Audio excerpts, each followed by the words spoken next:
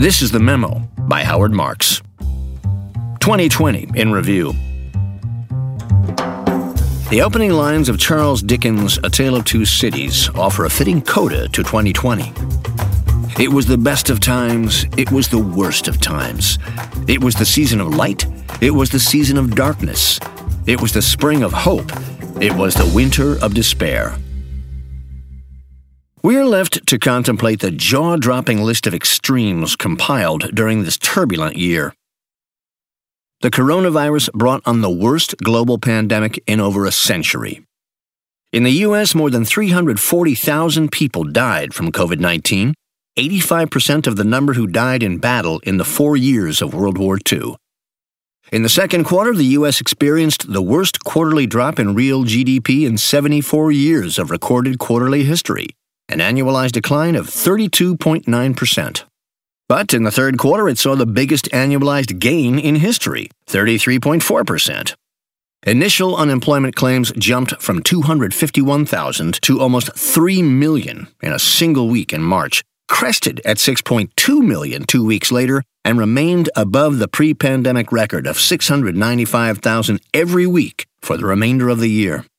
Through bond buying, the Federal Reserve grew its portfolio by $2.7 trillion, or roughly 55%, and the U.S. Treasury funded roughly $4 trillion in grants and loans. After the S&P 500 index reached an all-time high of 3,386 on February 19th, it fell 33.9% in just 32 days to 2,237 on March 23rd. But from that low, the index regained the previous high in less than 5 months, on August 18th, an increase of 51.5%. It ended 2020 up 67.9% from the low and up 18.4% overall for the year. Unlike the credit crunches that accompanied many past crises, capital flowed like water. High-yield bond issuance for the year was $450 billion, up 57% from 2019, and well above the prior record set in 2013. Investment-grade debt issuance totaled $1.9 trillion, up a similar 58% from 2019, and also ahead of the previous record set in 2017. After the Fed cut its federal funds rate target to between 0 and 0.25%, bond prices rose as bond yields fell in parallel. At year-end, the average A-rated bond yielded just 1.52%, and the average yield on high-yield bonds, excluding energy, was just below 4%. So we had a health emergency, an ailing economy, the most generous capital market of all time, and strong stock and bond markets. The seemingly anomalous relationship between the pandemic and recession on one hand, and the strong capital and stock markets on the other, can be explained by the Fed's and the U.S. Treasury's aggressive actions. As suggested by the above catalog of events, the buying opportunity in 2020 turned out to be very brief, especially with regard to public securities and companies with the ability to access the capital markets. Defaults affected a large dollar amount of high-yield debt securities, but default rates came nowhere near the highs that had been predicted and soon began to recede. Highly motivated selling was short-lived, essentially limited to the month of March, and we never saw the full-throated panic, accompanied by margin calls, meltdowns, and forced selling, witnessed in prior crises. In just a few months, investors grew confident about the inevitability of an economic recovery. Optimism developed regarding the outlook for a COVID-19 vaccine. The near-zero Fed funds rate brought down prospective returns all along the capital market line. Risk tolerance returned, and fear of missing out took over from fear of losing money. Asset prices rose, and the markets bounced back. And the exceptional buying opportunity came to what, for our purposes, was a premature end. Last year's extreme, rapid-fire developments, and especially their origin in an exogenous and unforeseeable event, the virus outbreak, created great challenges for investors. To have taken maximum advantage, one would have had to have gone into late February prepared for a significant shock and then turned bullish a month later. Obviously, few investors did both. Positioning for 2021. Because the market is at a possibly critical juncture, and its direction is much debated these days, I'm going to spend an unusual amount of time discussing positioning going forward. Thus, you might end up feeling this memo should have been titled Preview of 2021 rather than 2020 in Review. Investors often imagine there are two distinct macro environments: times when the future is clear and times when it isn't. In reality, though, these periods are all pretty much the same, since perceived clarity regarding the future often turns out to have been illusory. Most macro forecasting consists of extrapolating current levels and recent trends with minor tinkering. While predictions of no change are often right, as continuation is the general rule, they give rise to little in terms of profit. Only forecasts of major deviation from trend can be highly profitable. But to be so, they also must be correct, and they rarely are. That's why profitable macro forecasts and successful forecasters are few and far between. This negative view on forecasting is a major theme running through Oaktree's culture and the reason we don't base our investments on macro forecasts. Most investors felt that the beginning of 2020 was a time of clarity. The economy and the stock market were both expected to continue advancing. While everyone knew they wouldn't do so forever, nothing seemed poised to make them stop. And then came the strongest exogenous shock we've ever seen: the novel coronavirus, proving once again that we never know what's going to happen, and that even though we can't predict, we should prepare. More on this later. Today's environment, in contrast, seems to be characterized by a lack of clarity. Experts are expressing highly divergent opinions regarding the outlook for U.S. markets, with strong arguments, both bullish and bearish. Most important, on the positive side of the ledger, we seem highly likely to have a healthy economy for a good while, and the Fed has telegraphed its plan for years of accommodative monetary policy to keep it that way. The economy continues to reopen and recover from the pandemic, and this process should speed up as the vaccine rollout accelerates. President Biden's administration wants to provide unprecedented levels of financial support and stimulus, and the Democrats probably have enough control of the two houses of Congress to do so. I am particularly impressed by the potential for well above average consumer spending. Think about all the things you didn't spend money on in the last 12 months, such as vacations, dinners out, concerts and shows, and clothing for special occasions, and about the millions of Americans of whom the same is true. Now, consider the households that made more money last year than they did the year before, starting with those who received support checks but didn't suffer job losses. This caused real personal income to grow at the fastest rate in 20 years. Harvard economist Jason Furman estimates that the combination of above-trend income and below-trend spending has created roughly $1.8 trillion of extra disposable personal income since the beginning of the pandemic.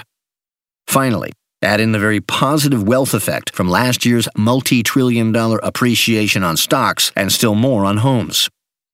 The combination of this extra disposable income with the ending of a prolonged period of isolation and release of pent-up demand has the potential to add substantially to short-term economic growth.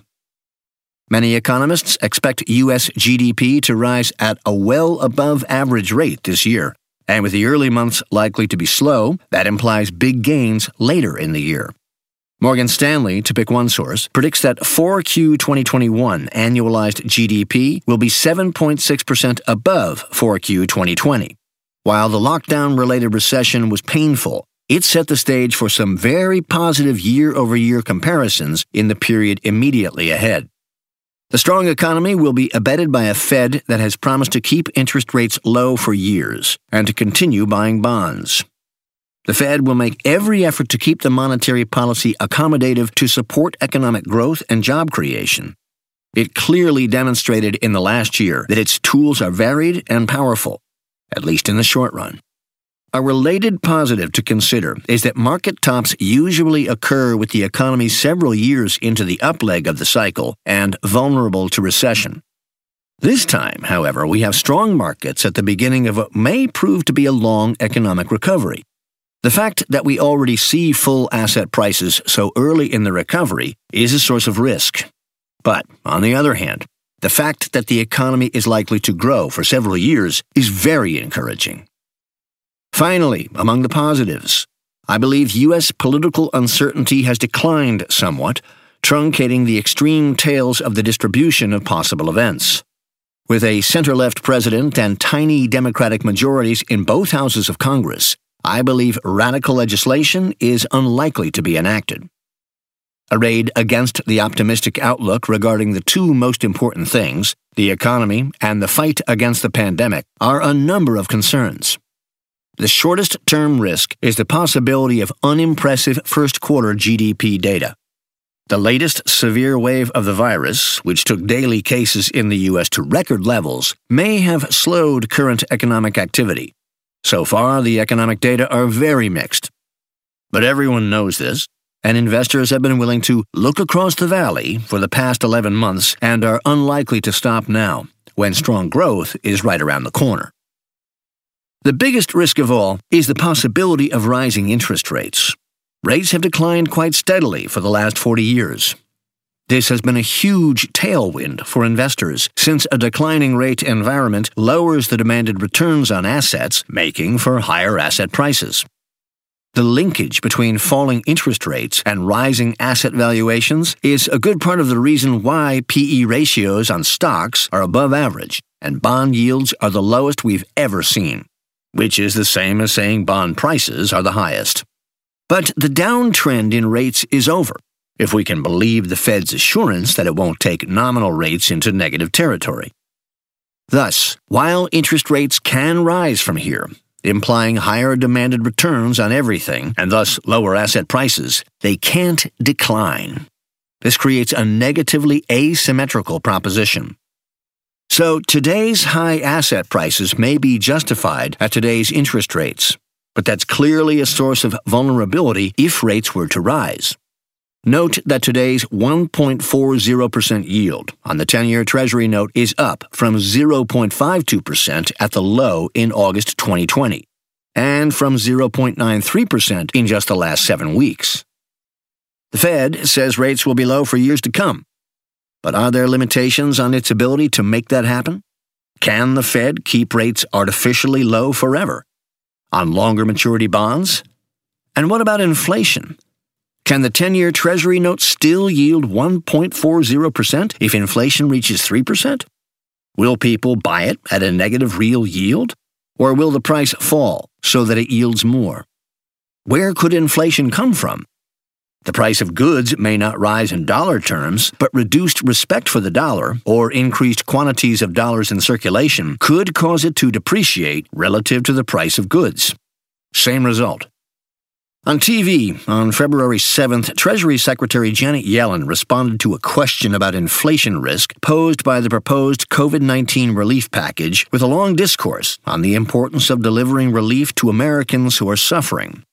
Few would argue with that premise. She also made clear that she believes it's better to provide too much relief than too little. True as well. But that doesn't mean A, the more relief the better, or B, there aren't risks attached. Experts from both sides of the political aisle have questioned whether the $1.9 trillion relief package under discussion is too much and/or misdirected. Larry Summers, a progressive economist, wrote to that effect in the Washington Post on February 4th. A comparison of the 2009 stimulus and what is now being proposed is instructive. In 2009, the gap between actual and estimated potential output was about $80 billion a month and increasing. The 2009 stimulus measures provided an incremental $30 billion to $40 billion a month during 2009, an amount equal to about half the output shortfall. In contrast, recent Congressional Budget Office estimates suggest that with the already enacted $900 billion package, but without any new stimulus, the gap between actual and potential output will decline from about $50 billion a month at the beginning of the year to $20 billion a month at its end. The proposed stimulus will total in the neighborhood of $150 billion a month, even before consideration of any follow-on measures. That is at least 3 times the size of the output shortfall. In other words, whereas the Obama stimulus was about half as large as the output shortfall, the proposed Biden stimulus is 3 times as large as the projected shortfall. Relative to the size of the gap being addressed, it is 6 times as large. Another way of assessing the scale of a fiscal program is to look at family income losses and compare them to benefit increases and tax credits. Wage and salary incomes are now running about $30 billion a month below pre-COVID-19 forecasts, and this gap will likely decline during 2021. Yet, increased benefit payments and tax credits in 2021 with proposed stimulus measures would total about $150 billion, a ratio of 5 to 1. The ratio is likely even greater for low-income individuals and families, given the targeting of stimulus measures. While there are enormous uncertainties, there is a chance that macroeconomic stimulus on a scale closer to World War II levels than normal recession levels will set off inflationary pressures of a kind we have not seen in a generation, with consequences for the value of the dollar and financial stability. Normally, one would expect such a flood of additional liquidity into the economy to cause inflation to accelerate, but the Fed says no. Of course, although central banks might like to see inflation increase, as it makes it cheaper to repay debt, they have to discourage such talk for fear of fueling inflationary expectations. On the other hand, we've had substantial deficits and accommodative monetary policy ever since 2008, and no serious inflation. We've seen a 50-year low in the unemployment rate, and yet not the inflation the Phillips curve would have predicted. And Japan and Europe have been trying for 2% inflation for years without success. Is inflation a threat anytime soon? The answer is clear. Who knows? In addition to these major risks, there are others that, although perhaps smaller, less consequential, or less imminent, should nevertheless be considered. Optimism regarding the economy is based on positive assumptions about vaccines being efficacious, getting into arms, and holding up over time and against new variants. My own guess is that the U.S. will reach herd immunity in the third quarter, with life thereafter moving back in the direction of pre-pandemic norms. Disappointment regarding the speed or efficacy of vaccinations could delay and complicate the rekindling of economic growth. The actions of the Fed and U.S. Treasury may be leading investors to aggressively pursue high returns in today's low-return world, replacing risk aversion with risk tolerance. Signs that in the past indicated excessive optimism and complacency in stock and bond markets are present today. The strong performance of speculative securities and meme stocks, heavy retail buying of stocks, options buying, and buying on margin, heated bidding for bond deals, low bond yields and weak contractual protections, the Buffett indicator, the ratio of total equity market capitalization to GDP far above its previous high, and large numbers of IPOs, including IPOs by unprofitable companies and first-day share price jumps of tens or hundreds of %. Since many investors have concluded over the last 20 years that they can't achieve the returns they want or need in traditional stocks and bonds, capital has flooded into alternative assets, complicating life for investors there, too. The unemployment rate may not soon fall to pre-COVID-19 levels, and the secular growth of the economy could remain unimpressive. U.S. relations with China are likely to continue to be thorny, flaring up from time to time, and globalization, with its economic benefits for the world overall, may be weaker than in the past. America's social and political divides are unlikely to close anytime soon, and the country may not easily resolve questions of unequal opportunity and treatment. The list I just detailed omits 2 long-term worries that may seem theoretical and far off, but I think are potentially significant. Can the Fed really increase its balance sheet by trillions of dollars and the U.S. run annual deficits in the trillions in 2020 and in coming years without negative consequences, like a decline in the dollar's value? If the dollar performs poorly, will it remain the world's reserve currency and leave unchanged the U.S.'s ability to borrow unlimited amounts of money to cover deficits? And what happens if the answer to that last question proves to be no? How will we find jobs for all the people who are displaced by technology and automation and lack the skills required to participate in the information economy? What happens to parts of the country that are left out of the new economy? Finally, much of the worry about whether we're in a bubble relates to valuations. For the S&P 500, for example, the current ratio of price to projected 2021 earnings is roughly 22, depending on which earnings estimates you use.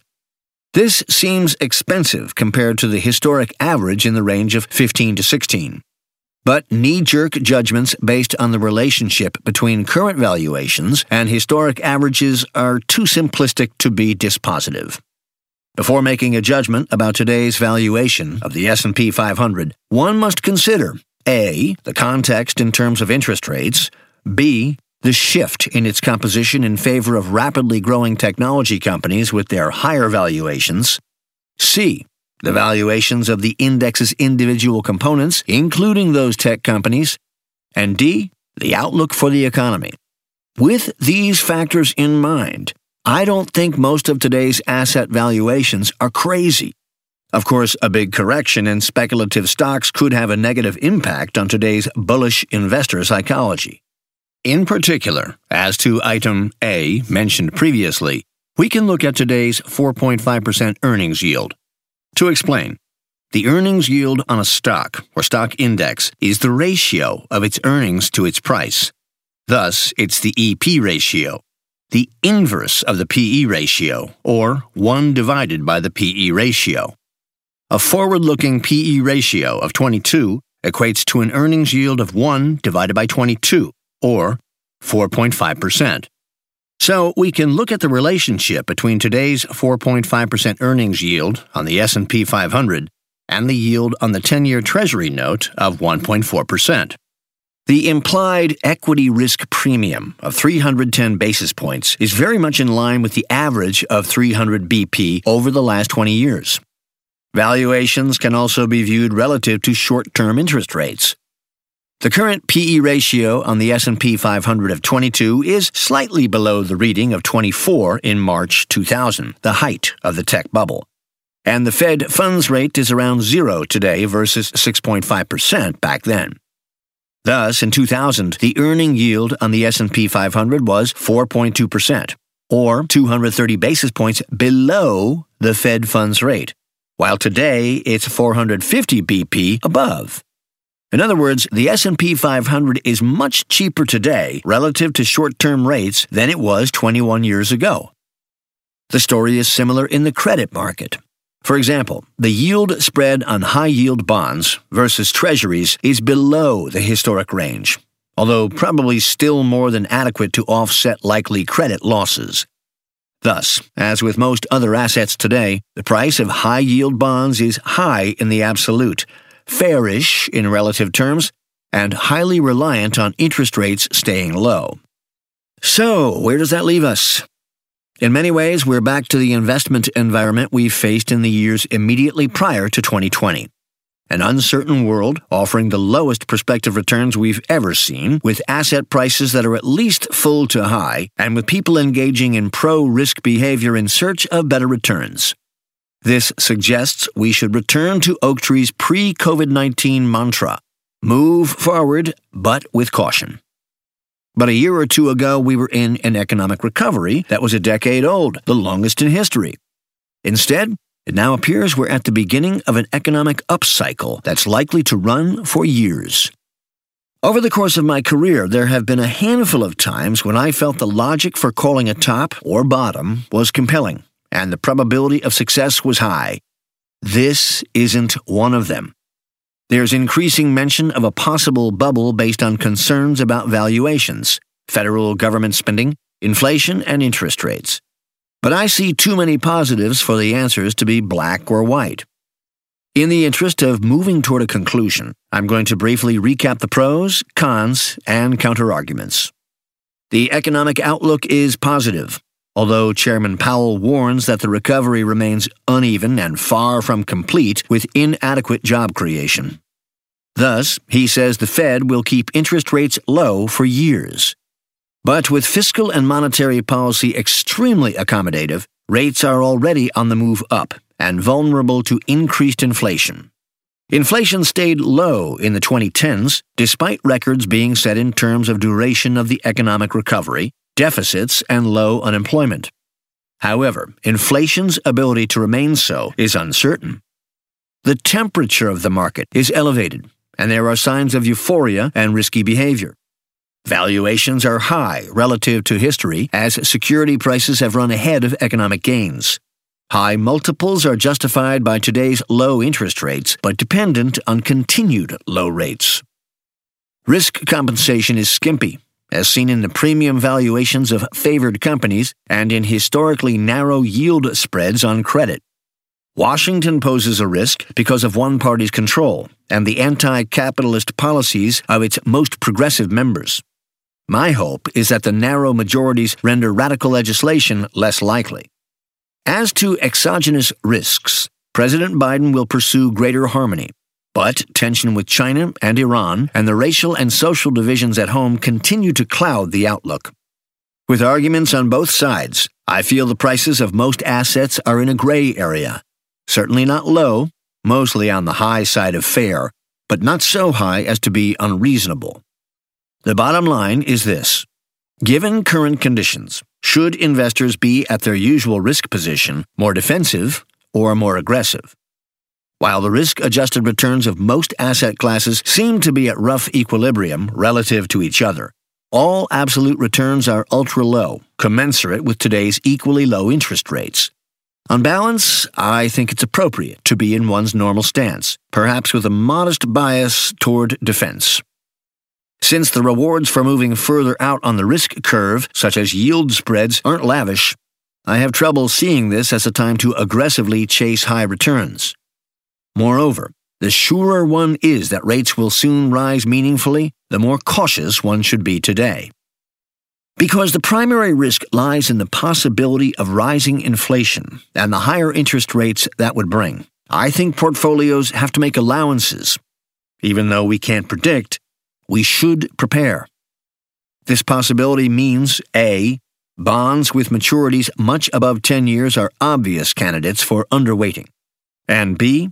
Inflation beneficiaries should be considered for overweighting, including floating rate debt, real estate capable of seeing rent increases, and the stocks of companies with the power to pass on price increases and/or the potential for rapid earnings growth. When it comes to finding decent returns in this environment, the options are slim. Investors have plowed capital into the mainstream public beta markets. As a result, prospective returns have come down, fully reflecting the reduction in interest rates, and markets have become quite efficient. In most cases, price has converged with, if not run ahead of, intrinsic value. That means it's harder than ever to outperform, other than by taking on additional risk and being lucky enough to do so in an environment where such action is rewarded. Although no markets are starved for capital these days, there may be alternative alpha markets where investment skill can add to returns, hopefully without a commensurate increase in overall risk. Some of this additional return is simply a premium for bearing illiquidity and the pain suffered by some institutions during the 2008-09 crisis shows how important it is to correctly assess one's ability to live with illiquidity. And some of the return increment will come from employing managers with alpha or the ability to add to return without a corresponding increase in risk. However, relying on positive alpha exposes investors to manager risk or the possibility of hiring managers who turn out to have negative alpha. This past year challenged many preconceived notions about the economy, markets, and policy, and even changed the way we live. But the inescapable truth of investing remains unchanged. There is no magic answer, no solution, other than superior skill that will enable an investor to earn a high return safely and dependably.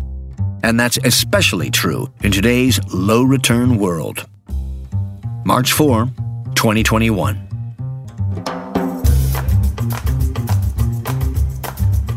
Thank you for listening to The Memo by Howard Marks.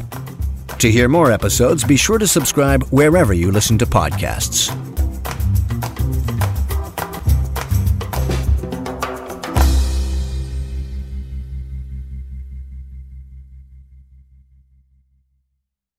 Legal information and disclosures. This memorandum expresses the views of the author as of the date indicated, and such views are subject to change without notice. Oaktree has no duty or obligation to update the information contained herein. Further, Oaktree makes no representation, and it should not be assumed that past investment performance is an indication of future results. Moreover, wherever there is the potential for profit, there is also the possibility of loss. This memorandum is being made available for educational purposes only and should not be used for any other purpose. The information contained herein does not constitute and should not be construed as an offering of advisory services or an offer to sell or solicitation to buy any securities or related financial instruments in any jurisdiction. Certain information contained herein concerning economic trends and performance is based on or derived from information provided by independent third-party sources. Oaktree Capital Management, LP, Oaktree, believes that the sources from which such information has been obtained are reliable. However, it cannot guarantee the accuracy of such information and has not independently verified the accuracy or completeness of such information or the assumptions on which such information is based. This memorandum, including the information contained herein, may not be copied, reproduced, republished, or posted in whole or in part in any form without the prior written consent of Oaktree.